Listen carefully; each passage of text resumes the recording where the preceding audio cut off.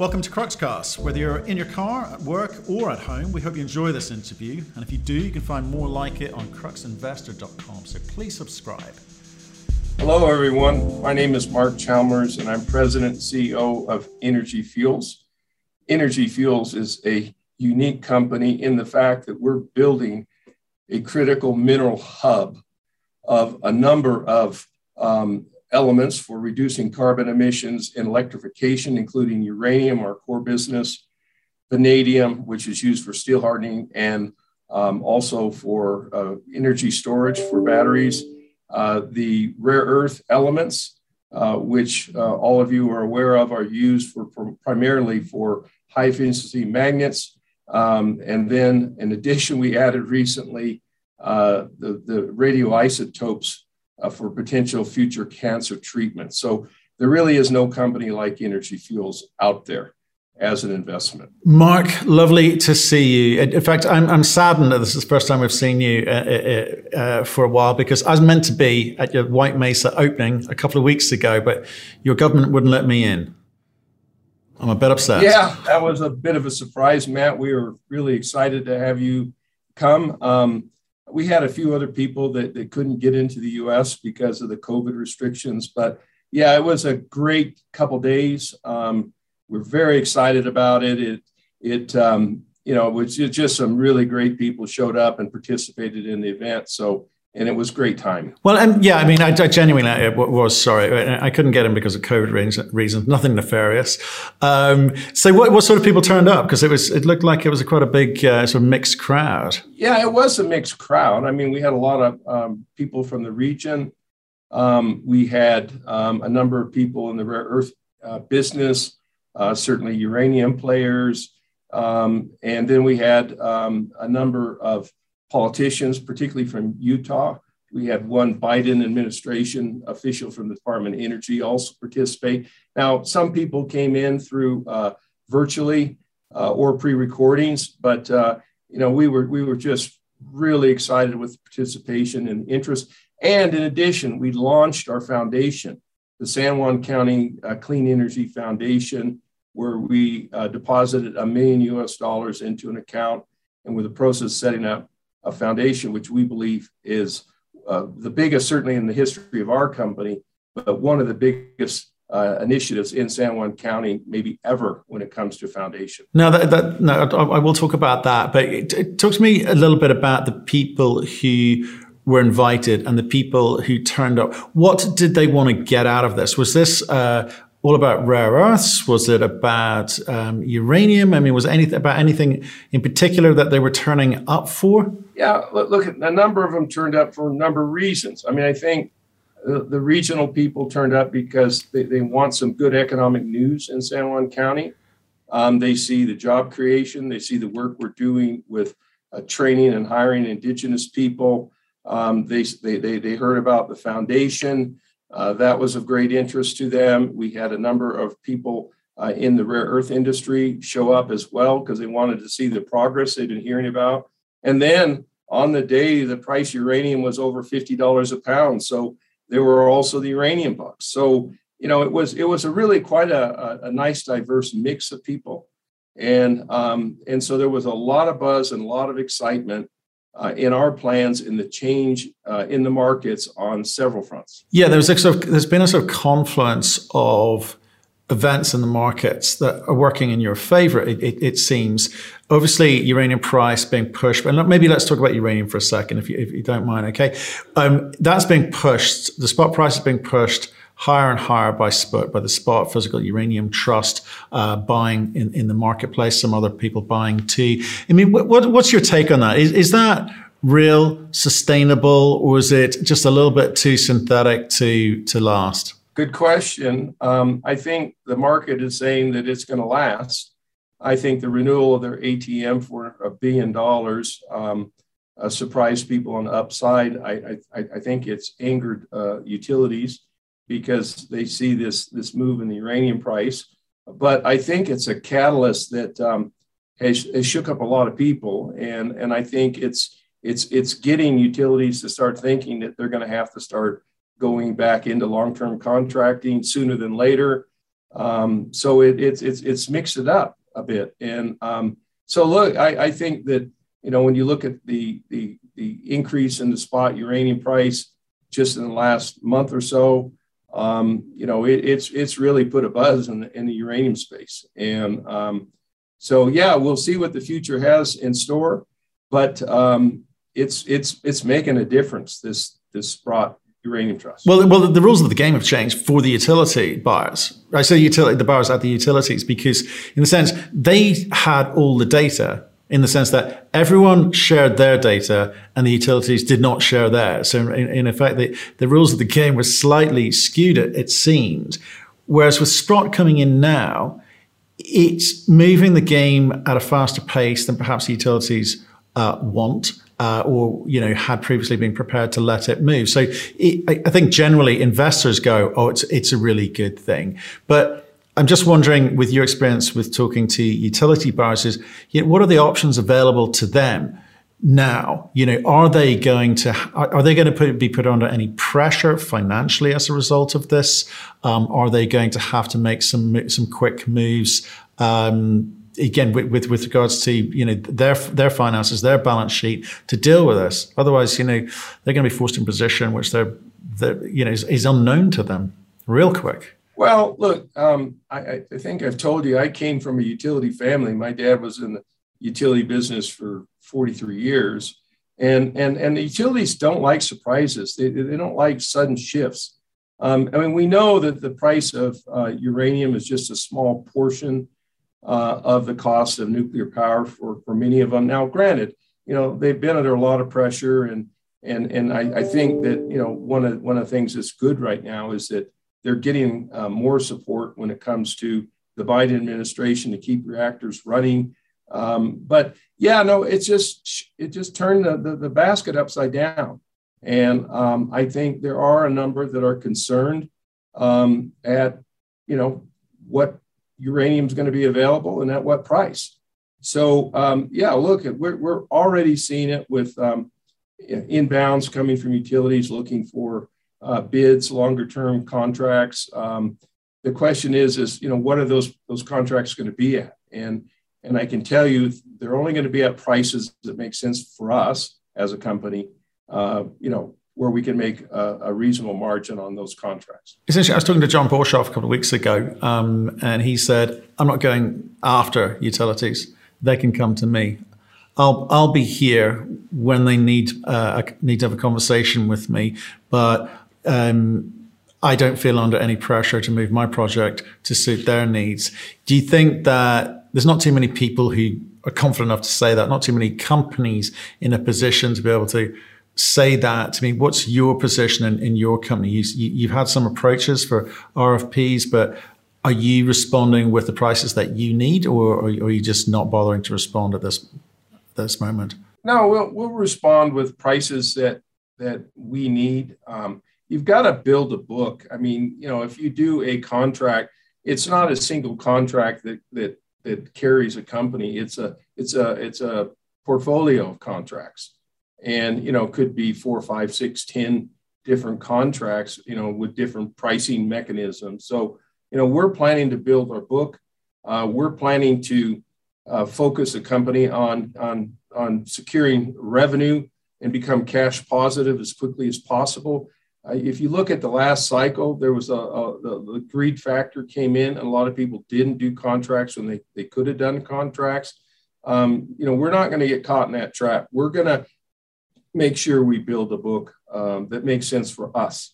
And not all companies are in the same position. For example, if you have to go out and spend $400 or $500 million or $1 billion to build a project, you're going to have a different contract position, or you should have, than somebody that has limited capital to respond, like in our case. So you think we're going to start seeing some sort of layers of contracting at different price points with different volumes and so forth? That's because that's just the way it works. And the reason I ask is because people assume it's one price fits all, and that's the way the market works. So different companies will be able to respond in different ways depending on the strength of what they've got. Okay. So we're going to start building, as I said, a portfolio of contracts at prices that we can make money on. and that will vary over time. We're certainly glad to see the interest, and we'll see how it unfolds here.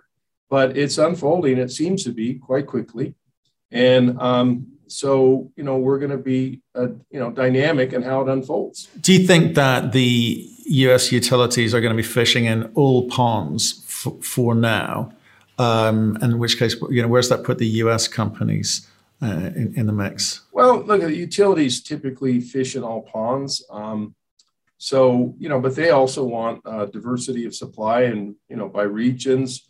So, and we know the United States is a relatively small producer in the scheme of things. So, as I said, and I think I said this last time we talked, I don't know exactly how this all unfolds, but I'm very pleased with how it's turned the basket upside down with Sprott, and then the renewal of the ATM. I mean, you got a lot of this price movement out of procuring, a couple $100 million or $250 million of uranium. And now, they have the ability to raise up to $1 billion on the ATM that they've put in place. So, the party is not over. And, and the fundamentals for nuclear are improving. The support for nuclear around the world is improving. This focus on the small modular reactors around the world is improving and getting momentum. I mean, even what I saw in the UK, the focus with Rolls-Royce, so it's moving faster than I would have thought at this stage of the game. It's taken a long time since Fukushima, but it all looks like things are moving into place in the right direction in a robust way. Yeah, it is. I think we've got Hinkley C here in Suffolk is the largest engineering project in Europe currently. So yeah, it's very, very much part of the infrastructure here in the UK. Just on uranium. So can you tell me, have you been approached by Sprott in terms of buying, or do you think your inventory is better served sitting with you for now? We haven't been approached by Sprott for some of our inventories, but as I said, we do things that make sense.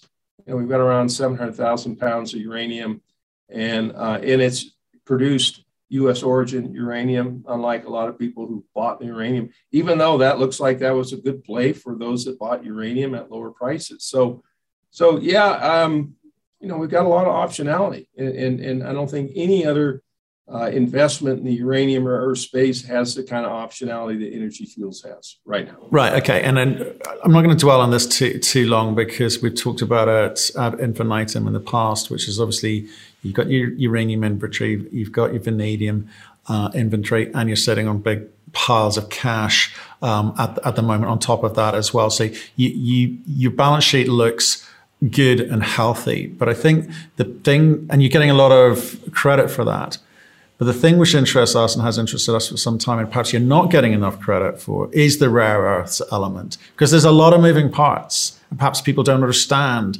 those moving parts. So can you just, given the amount of press releases we've seen to do with rare earths, can you tell us how you're building that picture? What are the bits that we should be looking at? Well, we're building that with our monazite plant, monazite sands, which we think is a key differentiator because of the quality of the rare earths and the contained uranium that we want and we can recover. So, so it's gaining momentum. The interest is building daily. We still have to show the market that we're going to get into, significant commercial production with, a very significant cash margin, we believe, in time. And so the market's watching that, but doesn't quite believe it. We don't think people really believe the rare earth program in its entirety. I mean, the average investor, certainly people like Constantine and some of the people like, Chemours, Hyperion, others, sophisticated rare earth producers believe the story. But I'm quite comfortable that people don't believe, because I want to create opportunity for our investors to see that pop when the time comes. But my phone continues to ring off the hook when it comes to all the things we're doing, but also particularly with the rare earths. We're talking to monazite producers. We're advancing our scoping work for separation. The number, the key experts that are in the world that are joining us in different capacities is increasing. We produce the rare earths, the carbonate, we've shipped that to Estonia.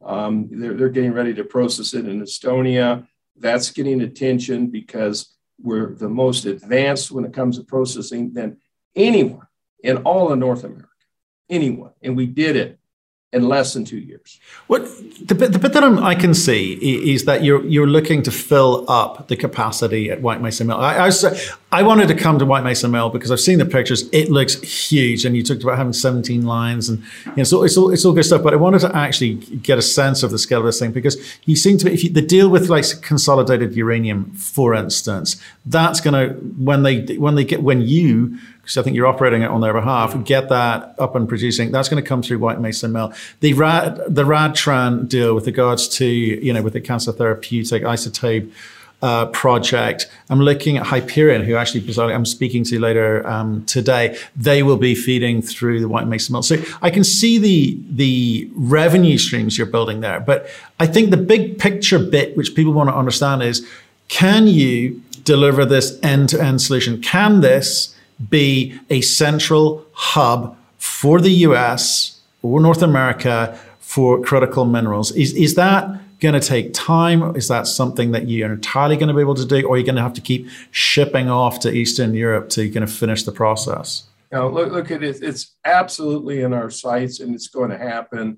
There's still a lot of work to do. I mean, our goal is in approximately a year's time, we put in a comprehensive plan to the state of Utah with all our plants, for a complete retrofit modernization of the White Mesa Mill. It historically, over its 40 years, has been underutilized. It's been underutilized. And, we're just seeing all these remarkable opportunities to utilize the facility in a much more significant way than ever. The brightest days for Energy Fuels, and I've been involved with this group for almost 40 years, are ahead of it. The brightest days. This, you've heard me say that I'm more excited today than I've ever been in my entire career because I never thought that all these things would be happening at the same time. Now, that does complicate managing the facility to an extent, because of the unique interest in so many things. So what stops you from becoming a Lynas? What stops you from becoming a Mountain Pass? What are the things? Is it just the feed, or is there more to it? Is it more complicated than that? Yeah, right now, the main thing is securing adequate sources of feed of the monazite sands. And we believe that is going to build. We're talking to well over half a dozen groups around the world. They're seeing the progress we're making. When it comes to the processing, the separations, we don't see that as a stumbling block. We can build that out as we go. We're not downplaying, the risk that some of these steps have, but we're comfortable with those risks because of our history, particularly with solvent extraction. So we've got to show the market that we've got significant feeds of monazite sands. And then on the rare earth space, we believe it is going to be game on. And I've said this before, the strike rate on capital and operating costs, we believe is going to be remarkable. It's going to surprise people. It's going to scare some people. It's going to scare people because there's a lot of people out there saying that they need subsidies to be competitive with the Chinese. We don't believe we need subsidies at all. We think we can compete head to head. Now, we're not trying to do any harm to China because the world's going to need all the rare earth elements it can obtain. We're going to need China. We're going to need Lynas. We're going to need, Mountain Pass and others that can competitively produce rare earth materials. And we're going to need White Mesa. So, we're going to need all these groups working together and delivering, because otherwise we'll never meet the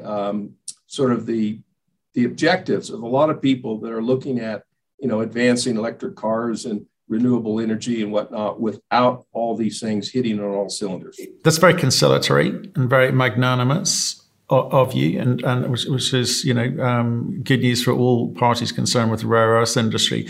Do you feel you can say that because you're in a position of strength?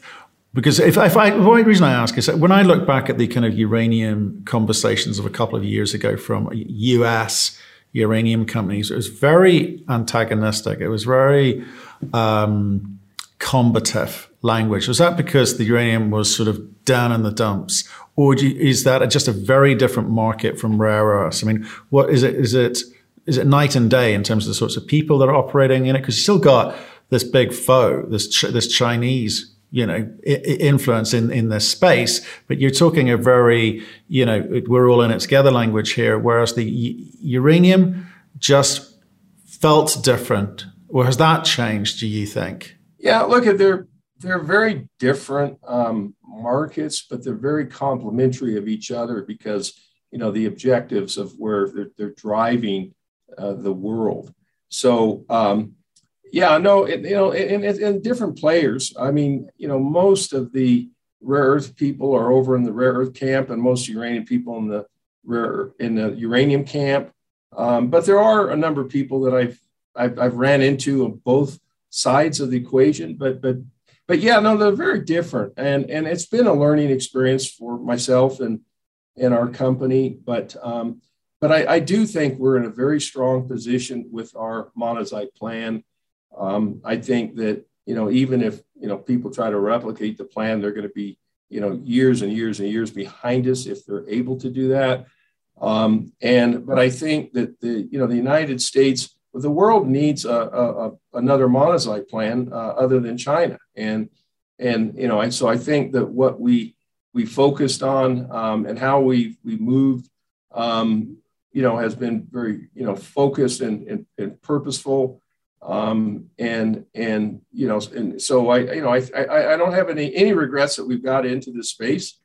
But I also think that the way we're approaching it is smart. And I hope I don't have to turn around someday and say it isn't smart. But I've also, it's not just my idea, it's been, basically, endorsed by others that have a lot of experience in the rare earth business. And as I said, the market hasn't quite caught on to it yet. But I think that when we can show that the supplies of rare earths are building the monazite sands, I think people are going to get it, and they're going to understand this is going to happen. And that's certainly our intention. And we don't believe there's anything in the way of making this happen. The question is, at what scale and over what time period? I agree with all of that. I do think you guys could be a Mountain Pass. I do think you can be a Lynas, and there's a bunch of steps you got to do that, and it's down to you to do, focus on the economics of that. But I just wanted to understand the thought process and parallels between what you went through, because you both started it's from a low base. Uranium was in a dark place for a while. Rare earths, much unloved too, but you've approached both of those problems in different ways. And I just wondered, were lessons learned from the uranium process that have been applied here in rare earths? Because you've brought everyone together here. The rare earth seems like you've got the best people together. You're building a US critical minerals hub around White Mesa, and it's a kind of massive love-in. Whereas I just felt that the uranium story just felt a little bit more, combative. I think it was them versus us. It was East versus West. And is that just the history of the geopolitics of uranium, or is that just of the moment and everyone's now best buddies? We realize that the green economy's here, green energy is required. You've got lots of supporters from all around the world, supporting nuclear, which wasn't always the case. Do you see the parallel I'm trying to draw between where both started, but different approaches? Yeah, no, look, and I do, and I don't, but I think, the uranium, with the knowledge base that we created with uranium, just the fact that we've got a lot of professionals that, have been doing this a lot of years, dealing with the radionuclides, recovering uranium, disposing of this, the tailings, in these Rick Rossells, it all has, created the foundation for the rare earth business. And I think that's the unique element that we have. Well, let me interrupt you there, because it seems to me that you've always realized the importance of White Mesa, but it wasn't in an environment where you could do much about it, because uranium was in the doldrums, and vanadium too to a greater degree. But now with this rare earths component, I think other people are starting to recognize what White Mesa could be in terms of its ability to process a lot of different types of material in there. So, is there going to be more of these deals? Are we going to see more deals? Because you said to me in the past, there's a bunch of uranium companies. There's no chance that they're going to process through White Mesa. Are you now opening the doors a little bit to them? Well, we're always going to look at everything on a case-by-case basis. Does it make sense for us, Energy Fuels? Not does it make sense for others? So, I think we've got, quite a wide variety of things that we're pursuing right now. We've got to stay focused on that wide variety because it's fairly complicated. But, with things like the divestment of these non-core assets to International Consolidated Uranium, now that's an example of recognizing we don't have time to do justice for those assets. So, we're always going to be open for what makes sense. The addition of the radionuclides, we're very, very excited about that because that could potentially be another huge opportunity for the company. Huge, because radionuclides are in short supply. They're in short supply, but guess what? White Mesa can be, the host of that can be harvested for the radionuclides. And so it all meshes perfectly with the uranium production, the rare earth production that contains uranium and the thorium, and then the medical isotopes. So, why shouldn't we try to look at this in a holistic way to get the best outcome possible for our shareholders? And I've said this to you a number of times, Matt, we're not thinking small here. We're thinking huge. Now, we don't need all of these things to happen. A couple of them, and we're a multi-billion-dollar company. I mean, we're already a billion-dollar company, but we will be a multi-billion-dollar company, in my opinion, with the focus we have on what we're doing. And, so I'm very confident in that. We have a lot of work. Is it guaranteed? No, I can't guarantee 100%, but I can tell you it is moving very quickly. I want to talk about uranium a bit.